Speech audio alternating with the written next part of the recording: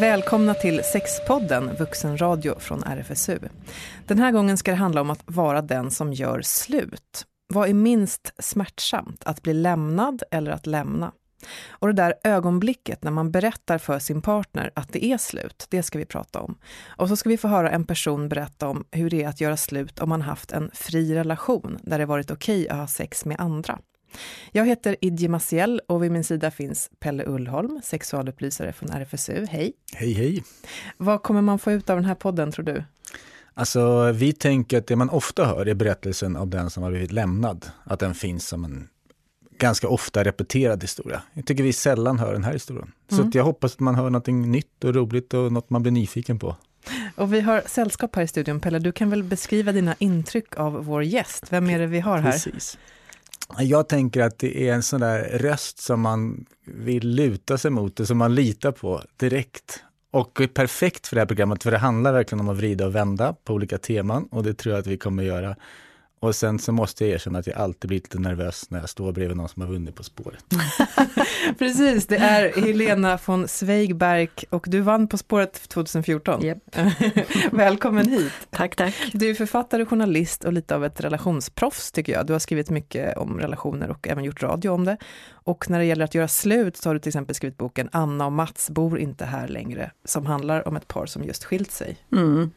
Hur har det varit för dig? Har du varit den som oftast gått eller den som oftast blivit lämnad? Jag har nog faktiskt varit den som oftast gått. Och som... Jag tycker ofta att jag tror att speciellt när jag var yngre så var jag liksom lite av en uppbrottsromantiker någonstans. Att jag trodde mycket. Jag hade ju läst... Jag är ju den generationen som har läst Erika Jong, Kerstin Thorvall, Susanne Brögger. Och där låg ju lyckan så mycket i uppbrottet. Jag var helt så här, och jag vet när jag var jätteung att jag läste den typen av böcker och tänkte att när jag blir vuxen då kommer jag nog också fastna i ett sånt här skittråkigt äktenskap. Vilket härligt uppbrott jag ska göra sen. Jag hade på något sätt en härlig romantisk bild av uppbrottet. Det var då på något sätt som livet började. Ja, och lite därför, det som har påverkat det att det var... På något sätt tror jag att jag satt lite fast i de där tankarna sen i mina relationer. Dels att man alltid tog för givet att allting var fel med mannen som man var med och att liksom lyckan låg så mycket i att befria sig från honom. Att man visste att hans tankar och hans sätt att vara mot... Det var någonting fel med det alltid. Det var man säker på. Jag tänkte att vi skulle lyssna på lite olika röster om det här med att vara den som tar initiativet till en separation. Jag har frågat lite folk på Stockholms centralstation om deras upplevelse av att göra slut. Det känns ju alltid tungt och man blir så himla rädd att såra någon som man har tyckt om så väldigt mycket. Och just sen så ska man göra det på ett snällt sätt eller bra sätt och inte vara antingen för feg. Då kanske man låter den här personen få ännu mer känslor om man inte säger det som sådär. Eller ska man bara vara rakt iskall liksom och Har du någon gång initierat en separation eller gjort slut med någon? Ja, svar ja. Hur har det känts? Tufft när du har barn. Om du gör rätt. Om du har provat allt. Det är kanske nyligen, du blir lite rörd att se. Det var det. Och hur känns det nu då? Jag vet att det är rätt, men det är tufft. Hur tror du liksom att det skiljer sig att vara den som lämnar och den som blir lämnad? Jag har suttit i den andra båten med. Och med facit i hand så inget är lätt, men jag tror ändå att det är en smula lättare att bli lämnad, för det kan du inte påverka. När du är den som väljer att lämna så tampas du alltid med känslan, gjorde jag tillräckligt, gjorde jag allt. Och speciellt när det är barn med så vill du vara 100% säker på att du har gjort allt. Alltså det är ett ganska aktuellt ämne, dock inte i mitt personliga liv för mig själv, men min bästa kompis blev dumpad av hennes pojkvän sedan 7 år tillbaka på nyårsdagen nu. Och hon mår väldigt, väldigt dåligt.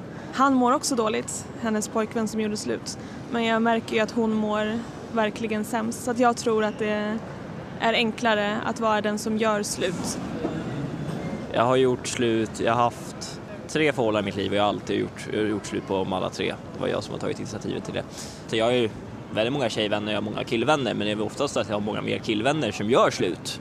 Jag tror att det är väl på något sätt också att tyvärr att man har en samhällsbild, tyvärr att killen ska vara hårdare och ta det här steget att okej, nu ska inte jag visa känslor, nu går jag ut, nu gör jag slut.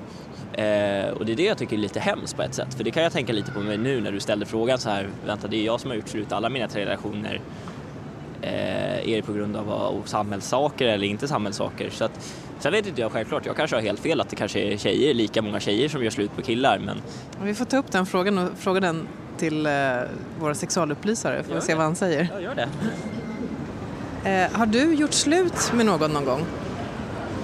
Ja, det kan jag säga. Hur var det? Det var jobbigt. Men vi hade barn tillsammans då, så barnen var liten också. Det är tufft om barn är inblandat. Om barn var inte inblandad, det är som är annorlunda. Men om det finns barn, det är som är annorlunda också. Så man måste tänka på barnen också. Så det var därför det är tufft då. Nej, men varför ska det vara jobbigt? Man är ärlig bara. Säg som det är och då är det inte så jobbigt. Jag gör ju bara den personen en tjänst och mig själv. Tycker jag. Vad är det som har lett fram till att du har velat göra slut och tagit det beslutet? Nej, jag har inte känt att det är den personen jag vill vara med och då är det lika bra att gå sin väg liksom. Hur länge har du liksom processat det där beslutet innan du väl har tagit beslutet? Det kan väl vara 2 veckor kanske, som mest. Har du blivit lämnad någon gång också eller är du oftast, du både och? Det har jag.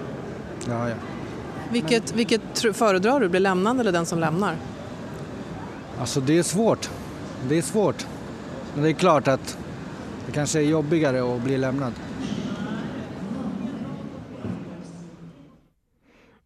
Vad får ni för tankar när ni hör de här olika rösterna, Helena? Nej, jag tänker att den här senaste snubben var ju lite cool, så här hård. Men jag tror att för de flesta är det fruktansvärt att lämna en annan människa. Och om jag tänker tillbaka på mina tidigare relationer så är det i stort sett bara män som jag verkligen fortfarande tycker om. Så att det är ju inte så lätt som att det är bara nu gillar inte jag dig längre, nu struntar jag i dig och därför går jag. Utan det är ju människor man har djupa känslomässiga band med. Och många är ju som en sorts bästa vän också. Det är ju någonting, det är så hemskt det där i kärlek. Och sen är det ju också speciellt som någon sa att det är barn inblandade så blir det nästan outhärdligt. Jag tänkte ta upp den frågan också just med barn. Jag pratade med en kompis här om veckan just om det. Och hon sa så här, men varför måste det vara jobbigare när det är barn inblandat? Egentligen, man måste väl ändå ha en bra relation med den man har en relation med. Och barnen mår väl inte bra om relationen är dålig. Liksom, vad är det där för klyscha att det ska vara? Nej, men det där är ju förnuftet. Och det är ju det som ändå gör att man liksom känner sig tvingad att skiljas. Och det tror jag att för mig var det så när jag avslutade ett äktenskap. Eller det var jag som gjorde det. Och då hade ni ett barn gemensamt? Och då hade vi ett barn gemensamt, ja. Och det var det liksom, man hade den där känslan. Jag hade länge den där känslan av att om jag kunde lobotomera mig en aning och liksom spela upp det här liksom bra familjen, då skulle jag nog faktiskt göra det. Alltså det kändes så... för barnets skull? För barnets skull. Men samtidigt så känner man så här att man vill ju... barn... Det man har i relationen, det är ju ens kärleksliv. Barn är ju alltid inblandade i ens kärleksliv, vare sig man vill det eller inte. De finns ju där. Det är liksom det de ser och det de upplever. De lever i konsekvenserna av ens kärleksliv. Och om man då inte kan visa, eller liksom, om de inte kan känna att det är en varm och skön känsla, vad ska man göra? Det finns ju liksom inget annat val då än att avsluta den här relationen. Nej. Pelle, har du några kloka ord? Men det där tror jag är väldigt sant. Och om man ska knyta an till någonting som man har försökt forska på, så är det där med om man upplever att det finns en allvarlig missämja, så är det som barn bär med sig senare i livet, oavsett om man gör slut eller inte. Så att, jag tror inte heller att det behöver vara en allvarlig missämja, utan jag tror också att det kan vara tystnad, konstigheter. Det är väl kanske en missämja i sig. Men jag menar, det behöver inte vara så dramatiskt. Men det kan bara vara men barn känner om det är dåligt och då ja, precis, det man har pekat på där. Men jag håller med dig. Jag tror att vad lär man... jag funderar mycket på vad lär man barn om relationer inte alls funkar och sådär. Jag vet att vi kan få frågor ibland kring de här frågorna, till exempel när vi svarar i vi föräldrar. Så här, vi har en ganska kärlekslös relation. Jag är rädd att mina barn ska känna likadant. Sådana frågor ställer folk kring det. Ja, jag kommer ihåg när jag satt just hos en terapeut och var så här ledsen för att jag kände på det här sättet. Att jag när du var på gång och skulle skilja dig? Ja, precis. Och just sa det liksom om mitt barn. Och jag tror att jag sa någonting om att mitt barn kommer sitta just i en sån här terapisituation och bara liksom vara så här, varför gjorde min mamma det här mot oss och så vidare. Och då sa hon lite sådär att men du sitter inte, som jag hör rätt många som säger, varför skildes inte mina föräldrar? Varför skulle jag tvingas leva i den där konstiga liksom, familjen med det här paret som inte pratar eller som ständigt är osams eller som inte liksom verkar gilla varandra helt enkelt. Och det är ju nästan en gisslansituation. Jag tror verkligen inte att man ska underskatta det. Vad det gör med en människa, vad det gör med ett litet barn.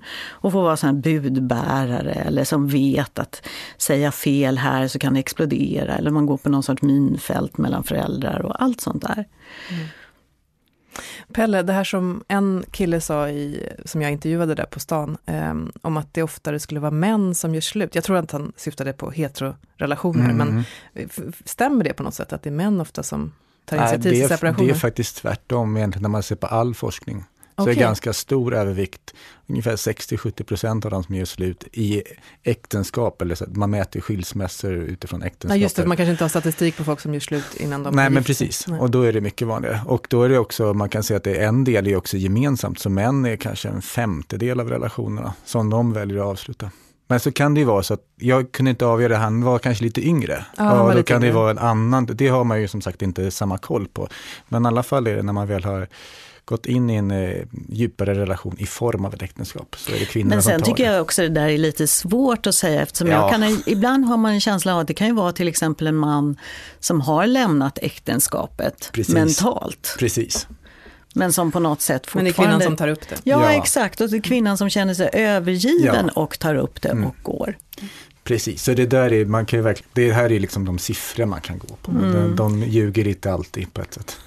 Men det här med, är det minst jobbigt att lämna eller bli lämnad då? Vad är din upplevelse, Helena? Jag vet, det är ju alltid svårt att jämföra så här lidande, men jag tycker att det är bra att ni tar upp det här, för att det är ett lidande att lämna som man inte så ofta pratar om. Och just det här med barn, då känner man så här, det är ju ens egen potentiella lycka som ska liksom välta hela det här bygget, hela det här familjebygget, skapa så mycket smärta. Bara för att man själv ska gå och må lite, alltså, som man inte ens vet om man kommer göra. Och där tror jag ibland, jag vet att jag har känt att och i många relationer som jag har velat göra slut på, att jag liksom har gått ner mig, nästan bara som att få en ursäkt att lämna. Pelle, hur stor roll spelar sexlivet när folk funderar på att göra slut? Så det finns ju de som lyfter upp att om man har gjort slut, då spelar sexlivet ganska stor roll. Då säger hälften att det var en viktig faktor. Så. Men det som är... de säger det i efterhand, men inte när de är i det, eller? Ja, men det finns också det som en indikator på att det inte funkar, så att säga, om man ska försöka kolla på sånt. Och då är det, men det som man ofta tar upp och det som är tydligast handlar egentligen om intimitet, omsorg, närhet. Och då, som hångel blir den, liksom, det sättet man har sex på som man liksom avstår i högre utsträckning och De som aldrig har tänkt på att separera en relation, de hånglar väldigt mycket oftare än de som har tänkt på det ofta eller väldigt ofta. Så att det handlar om hur man känner inför relationen, men det blir på något vis en spegling i den här nära omsorgen och att man liksom är intim. För de flesta tycker att hångel är en mer intim och mer ömsint handling än att kanske ligga med någon. Den behöver inte vara det, den handlingen. Nej, så det är hur ofta man ligger med varandra har inte att göra med om det är viktigt, eller inte. Det är viktigt, men det är inte lika viktigt. Alltså man får jättehöga staplar på hångel och så halvhöga på liggandet. så hur folk själva har tänkt och tyckt liksom så. Men jag måste bara lägga till det är en viktig faktor att det finns en konflikt i sexlivet. Att man tycker olika om hur sexlivet ska se ut. Det speglar att relationer avslutas också. Och göra slutsex tänker jag också på. Ibland kan det ju sådär blossa upp. Man hör om historier. Så, när vi gjorde slut, då blev det så himla hett och härligt. Har du någon sån erfarenhet, Helena? Ja, men jag vet att någon sa till mig att man hade en erotisk svans liksom, efteråt. Och det är klart att det hettar till. Det är ju mycket starka känslor som kommer i omlopp överhuvudtaget. Det är ju inte bara sexet. Nej. Utan man gråter, man skriker, man kanske skrattar ibland. Alltså det blir ju väldigt dramatiskt. Och det är klart att det är sådana stunder att det hettar till. Och sen är det ju... Ja, det är ofta så blir det också... Jag tror att en process innan ett förhållande tar slut är att man liksom går in i en sorts demoniseringsperiod. Att man gör den andra bara för att kunna klara av det. Inte riktigt till en människa. Utan det blir bara någon som är jättedum. Eller någonting. Ja. Och sen plötsligt när man börjar prata så liksom växer ju den andra människan till liv. Då blir det ju plötsligt en riktig person. Då börjar man ju plötsligt visa sig för varandra. Och det är klart, då bara blossar det upp. Och där tror jag många har liksom så här, då blir man jättekär. Och så... Oj, vi kanske inte ska separera. Precis, exakt. Och sen kan det komma så kan man hålla på så där ett tag. Nu ska vi höra en man och hans tankar om hur det var för honom att göra slut med sin man. Han har skrivit det här till oss och så har vi låtit en annan person läsa in det. Det var jag som gjorde slut, som sa att det var över. Det var ett hemskt ögonblick. Det kom inte som en blixt från en klar himmel. Vi hade pratat om hur vi skulle ha det, vad som inte funkade. Och visst hade det blivit bättre. Men i grunden hade inget förändrats. Jag hade nått en gräns. Alltså, att sätta sig med honom när vi ska prata och se hans oro, nästan fasa. Ja, alltså det var så svårt. Veta att jag kommer göra honom illa. Det var ju någon jag hade älskat och som jag i den stunden fortfarande älskade. Eller i alla fall tyckte väldigt, väldigt mycket om. Men det gick bara inte att fortsätta. Och ska jag vara ärlig var jag också rädd att han skulle börja tycka illa om mig. Som gjorde så här mot honom. Avsky mig. Och det ville jag verkligen inte. Ja, jag tyckte nog kanske nästan lite synd om mig själv. Och så tomheten efteråt. Saknaden. När han bara efter några veckor hade flyttat och inte längre fanns omkring mig. Det handlar mycket om små vardagliga saker. Som att pussa godnatt. Att inte längre kunna skicka eller få sms och fråga när han kommer hem. Eller tala om när jag skulle komma hem. Vi klarar inte riktigt av det heller. Ganska snart efteråt hade vi kontakt nästan varje dag. Som vi inte riktigt klarade av att skiljas. Som vi båda behövde någon att bry oss om. Och ja, vi brydde oss om varandra också. Även om det var jag som lämnade honom så kände också jag mig övergiven. Ensam. Fanns ingen självklar där längre. En känsla av meningslöshet. Vad är min plats nu?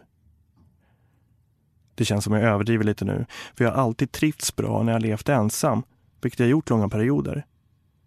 Men då kändes det så. Tiden efteråt är stukad. Eller först går det ändå ganska bra. En viss lättnad över att ha fattat ett svårt beslut. Att ta steget som jag borde ha tagit långt tidigare egentligen. Men sen kom, åtminstone för mig, de andra känslorna.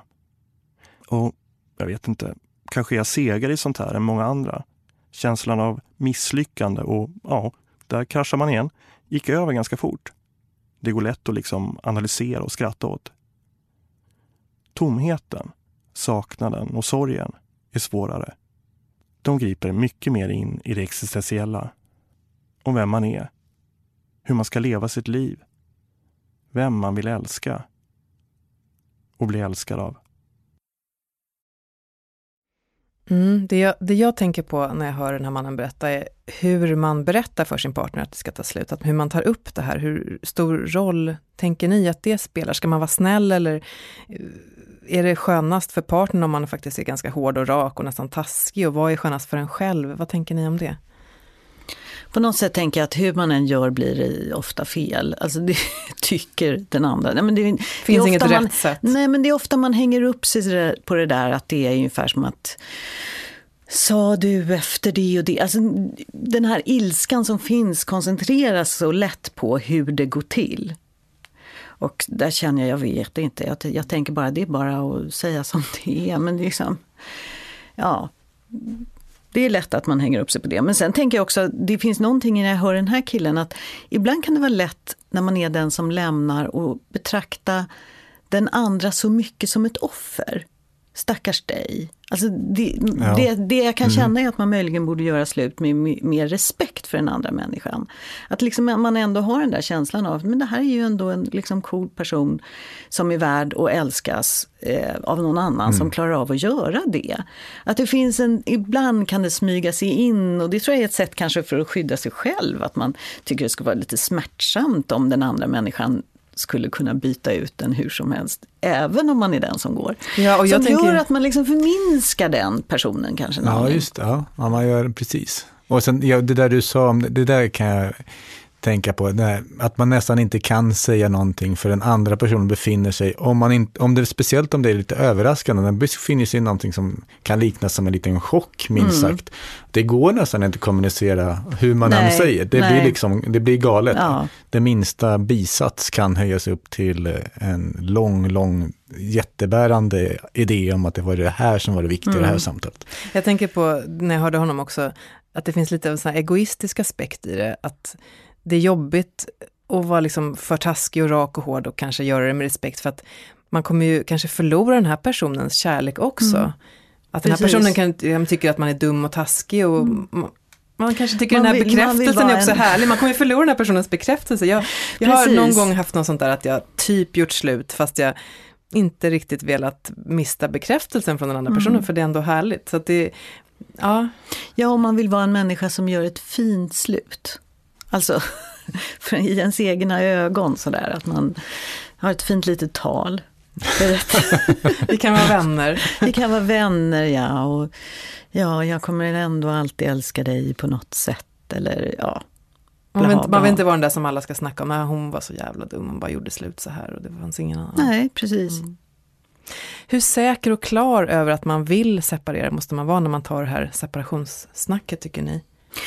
Jag tycker just det där är så svårt eftersom val är ju så sällan som på filmer där det bara finns ett enda 100% val att göra. Och bara man har fattat det så är det bara tjoho allting. Alltså just när det gäller speciellt långa relationer så kan det ju vara liksom lite det där 40-60 läget. Det är någonting som lite tippar över åt något håll. Och det kan verkligen inte alltid vara lätt att veta. Och jag tror att många kan gå omkring i åratal med den här liksom stapeln som pendlar lite hit och dit.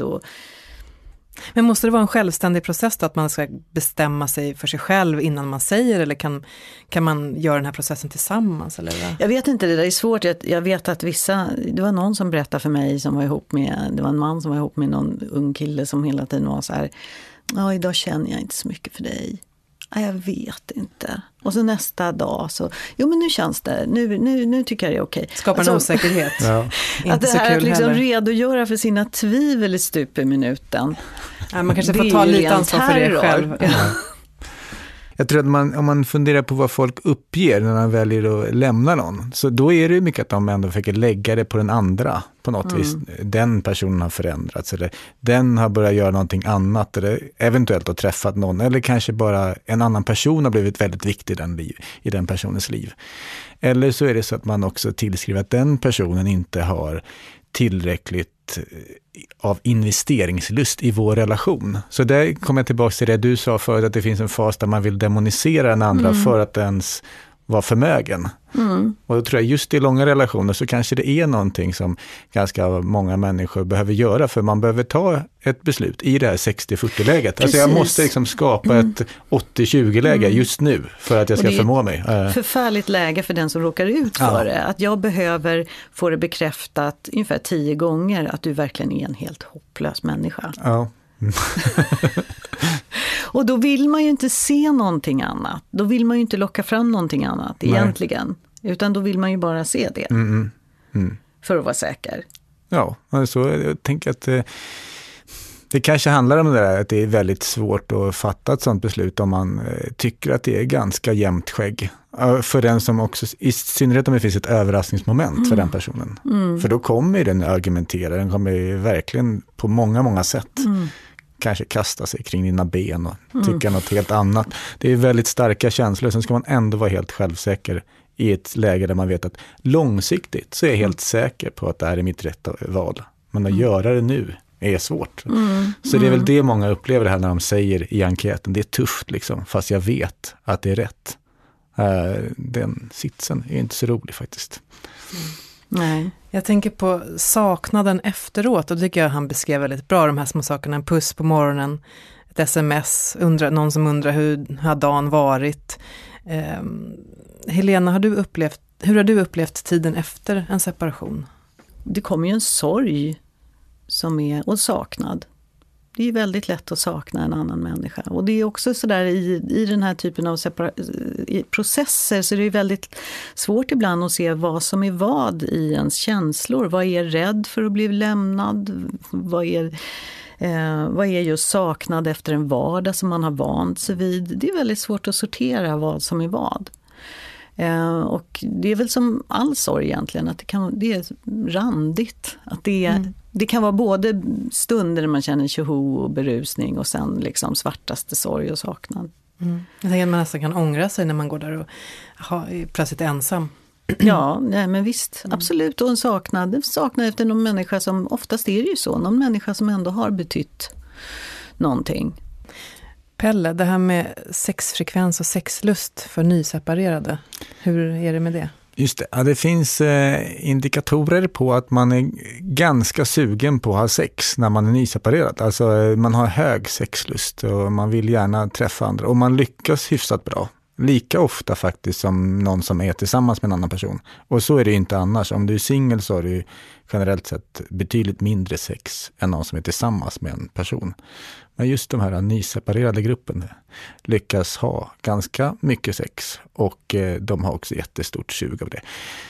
Och det beror säkert på att man både vill bli bekräftad av någon annan men också att man kanske har en vana att ha sex. Till skillnad från den som är långtidssingel så behöver inte det vara så viktigt eftersom behovet av sex går ju upp och ner i livet. Och en viktig faktor för att man vill ha sex är faktiskt att man också har sex. Alltså har man inte sex på ett tag så är det många som liksom, ja men det där är inte så viktigt för mig och jag känner inte det behovet. Så det är någon slags, man upprätthåller sitt sexliv på något sätt. Men sen är det väl mycket tröst och glömma. Och bekräftelse. Det är säkert massa saker i det där. För det finns ju i den där oron när man väljer att lämna en person, är det ju, tror jag, när man pratar om ganska mogna människor så har det med en hyfsat rationell bild. Vad kommer hända sen? Vad är mitt alternativ? För det är vad du är inne på, det är blankt, det är oklart. Men jag tror att det är alldeles för många som beskriver de här som lämnar som att de har en helt... Att de bara tror att det kommer växa mango på gatan bara de blir singlar igen. Så är det inte. De vet ju att det är ett svårt val. Ja, precis. Nu tänkte jag att vi skulle få lite annan input i det här med att vara den som gör slut. Genom att lyssna på en kvinna som kanske har en lite annan ingång i hur relationer ska vara och vad som händer när de tar slut. Sofie Lyhammar heter kvinnan som jag har intervjuat. Hon är mitt uppe i en separation med sin man. Och det är hon som har tagit initiativet till att de ska skiljas. Och det som skiljer sig från många andra relationer är att hon och hennes man haft en fri relation. Alltså att de båda har kunnat ha relationer och sex med andra. Hur är det att göra slut på en sån relation, undrade jag. Sofie är 36 år och har 2 barn tillsammans med mannen som hon ligger i skilsmässa med. Just nu är de i den här processen att skilsmässan ska gå igenom juridiskt och de håller på med bodelning och sälja och köpa lägenheter och sådär. Men när jag träffar Sofie så bor de fortfarande ihop. Min första fråga till Sofie var hur det var för henne att berätta för sin man att hon ville separera. Ja, det var ju jättejobbigt. Otroligt jobbigt. Alltså det har ju varit en jättejobbig period här för mig. Alltså bland det värsta i mitt liv nästan. Det känns ju alltid som kanske när man är i det. Men det var ju jättejobbigt. Att inse att man inte vill något. Man har trott sig vela så länge och gett sken av att vela och försökt vela och sen vill man ändra. Så nu känns det ju bra när det är sagt. Men innan mådde jag extremt dåligt och hade extremt mycket mardrömmar. Ja, det var otroligt svårt att ta in att jag ville förändra relationen. För jag hade ändå hoppats och ville jättemycket att det skulle fortsätta. Hur länge tänkte du på det innan du bestämde dig för att ta initiativ till den här separationen? Ganska länge ibland. Men slagit bort de tankarna och tänkt att nej men jag har inte lyssnat på det helt enkelt. Jag har tänkt på det ibland vid vissa tillfällen. Men när det verkligen har kommit upp, ja, det var väl bara egentligen kanske 2 veckor som jag verkligen började fundera på det på riktigt. Har ni haft andra sexuella relationer under tiden tillsammans? Ja, men jag vill inte egentligen fastna vid sex utan vi har ju haft andra relationer. Det är så det har blivit för våran del. Jag har en pojkvän nu. Har haft ett tag. Nej, men så absolut har vi haft relationer. Men det har inte påverkat, tycker jag, våran relation. Och då brukar jag komma tillbaka till när jag pratar med alla möjliga människor i sådana här sammanhang. Till att relationen behöver vara självbärande i sig. För vår relation är ju våran. Det är det vi har mellan varandra som ska bygga vår relation. Vad är det som har gjort då att du vill separera med mannen du är gift med? Det är liksom saker i vår relation, hur vi har det när vi är med varandra, med barnen. Saker jag inte trivs med tillräckligt bra.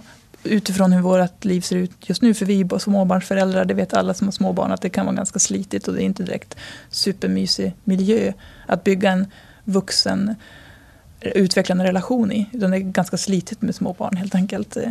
Och i det har väl slitit på oss också.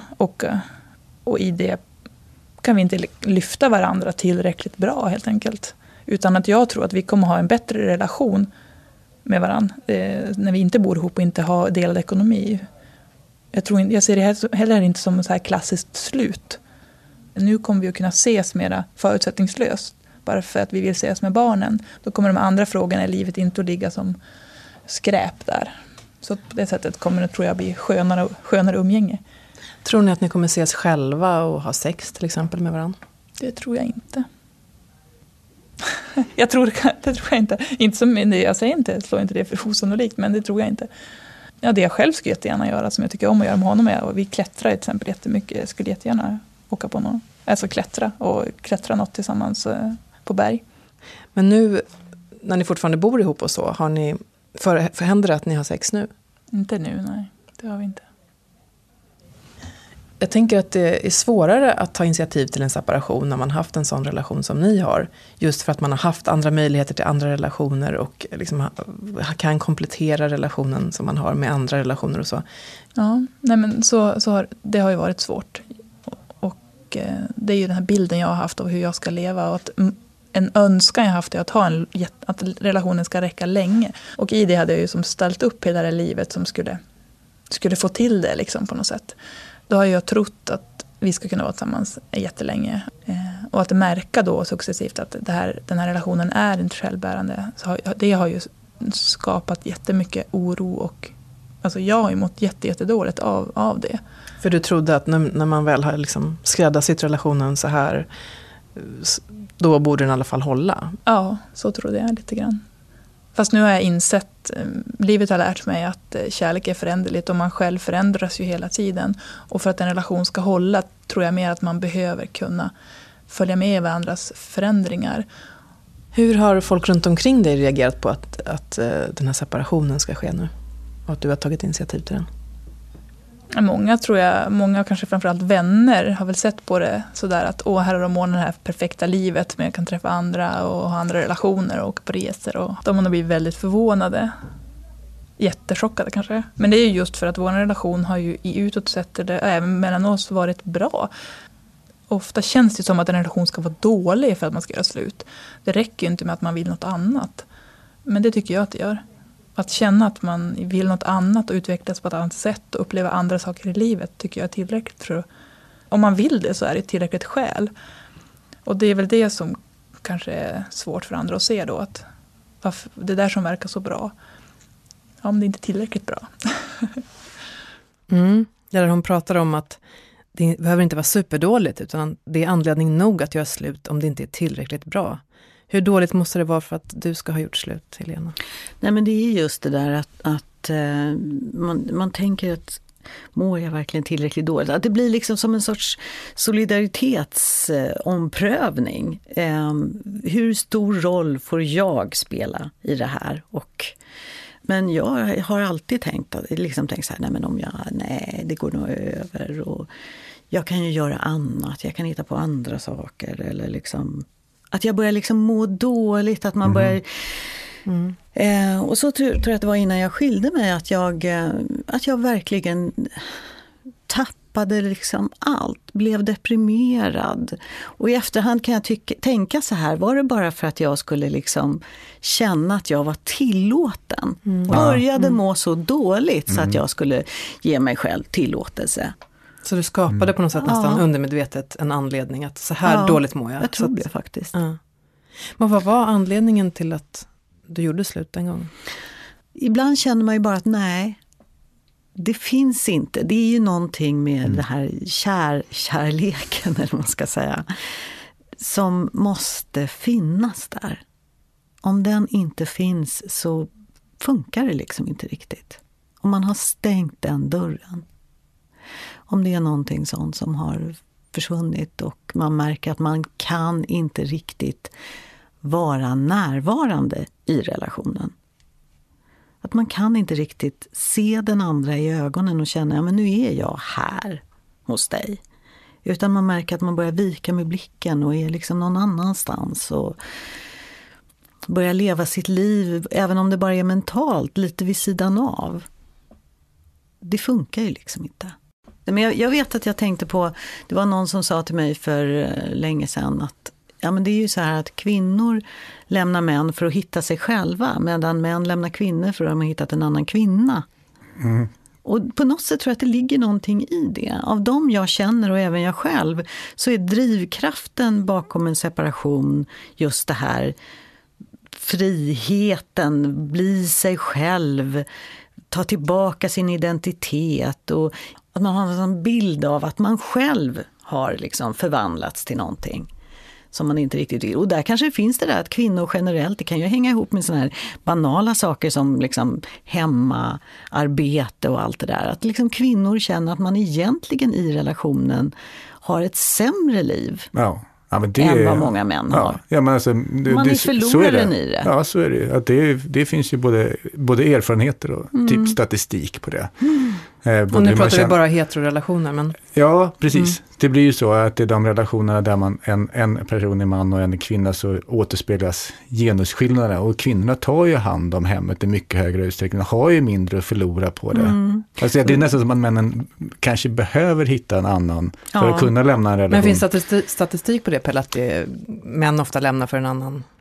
Det har jag inte, men däremot så är det så här, vanliga skäl till att man inte hänger ihop är till exempel skillnad på ekonomi men också hushållssysslor. Sådana som du var inne på är banala men som är relationsavgörande, att man liksom får till någon slags balans där. Och sen tycker jag faktiskt att de homosexuella par som jag känner, det är inte alltid att det är så här, och därför lever de jättejämställt. För det behöver de inte göra heller. Men det är alltid, och det verkar som att det ofta är någon som tar på sig det här ansvaret för just hemmet. Och på något sätt kanske känner det sig liksom att man deformeras av det. Att bara finnas till för andra. Och då blir det här att nu ska jag finnas till för mig. Och då ska jag göra sådana här manifestationer liksom, som bekräftar det.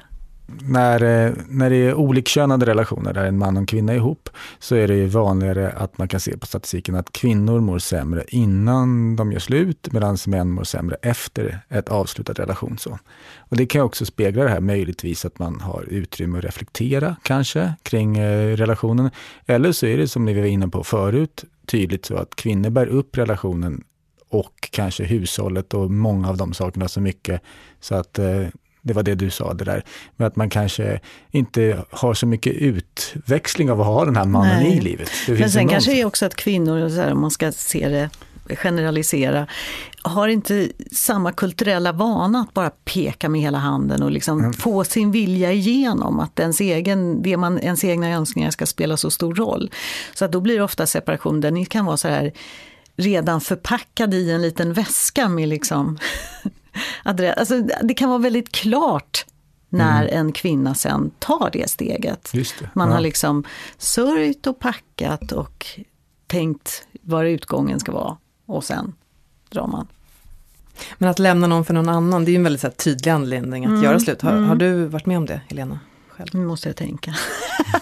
Nej, ja, det har jag kanske. Ja, nej, inte faktiskt i mitt när jag skilde mig, men kanske tidigare relationer. Kanske varit så.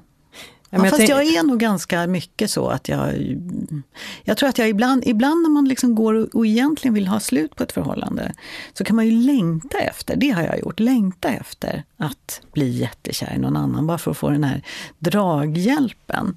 Transitman, hörde jag några begrepp?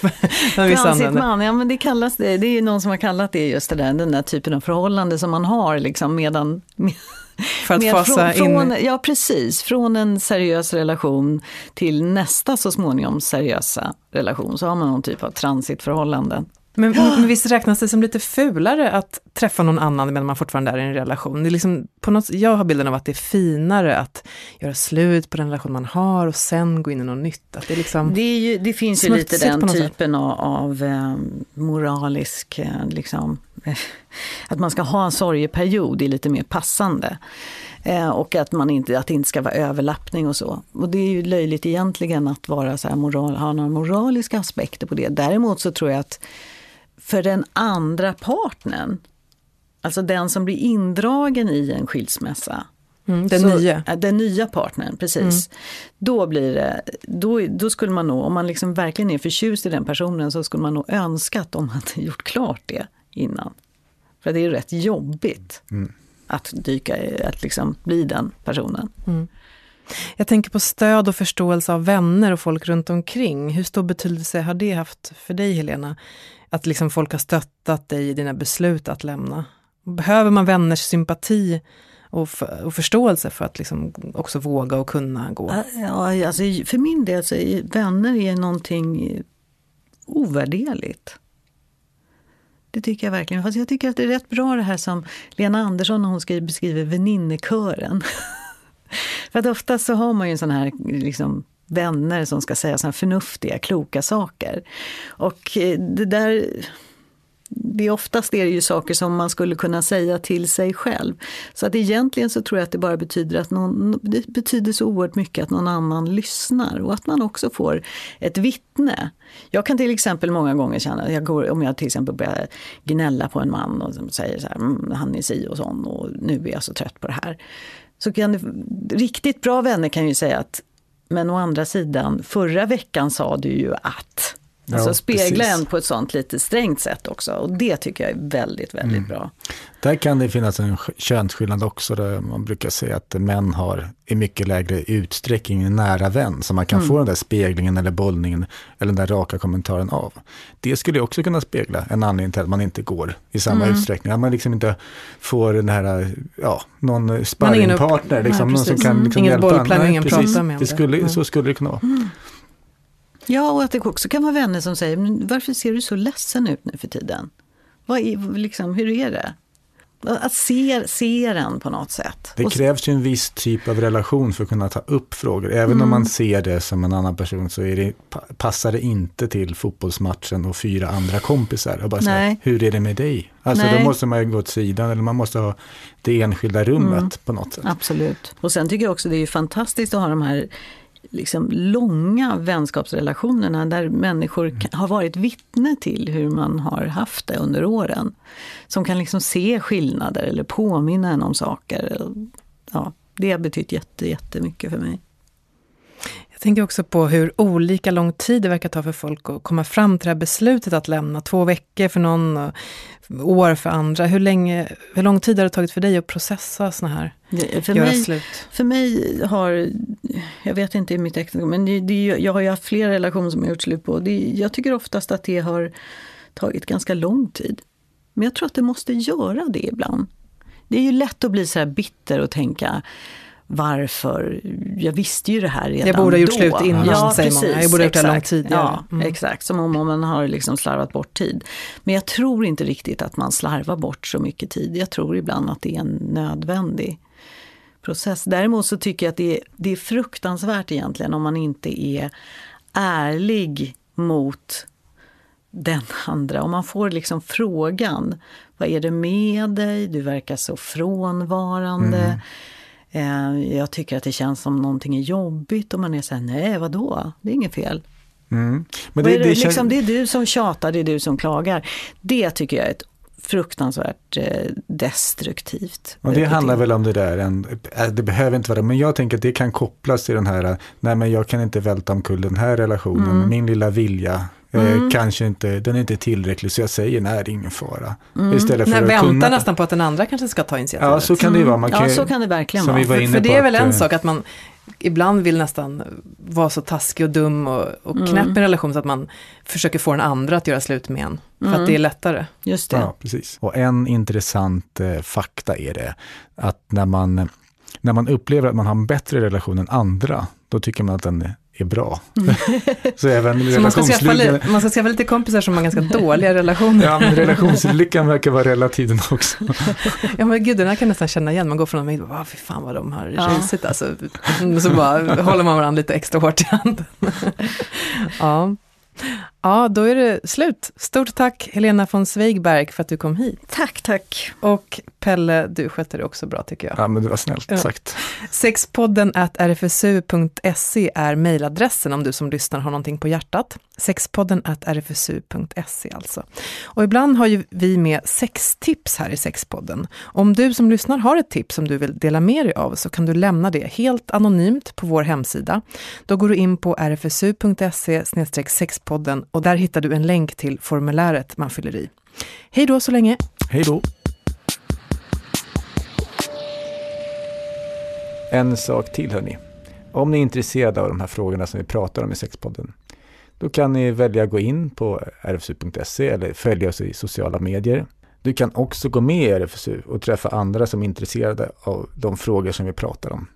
RFSU finns i Luleå och hela vägen ner till Malmö. Går ni med så får ni också vår tidning Ottar som kommer ut 4 gånger per år.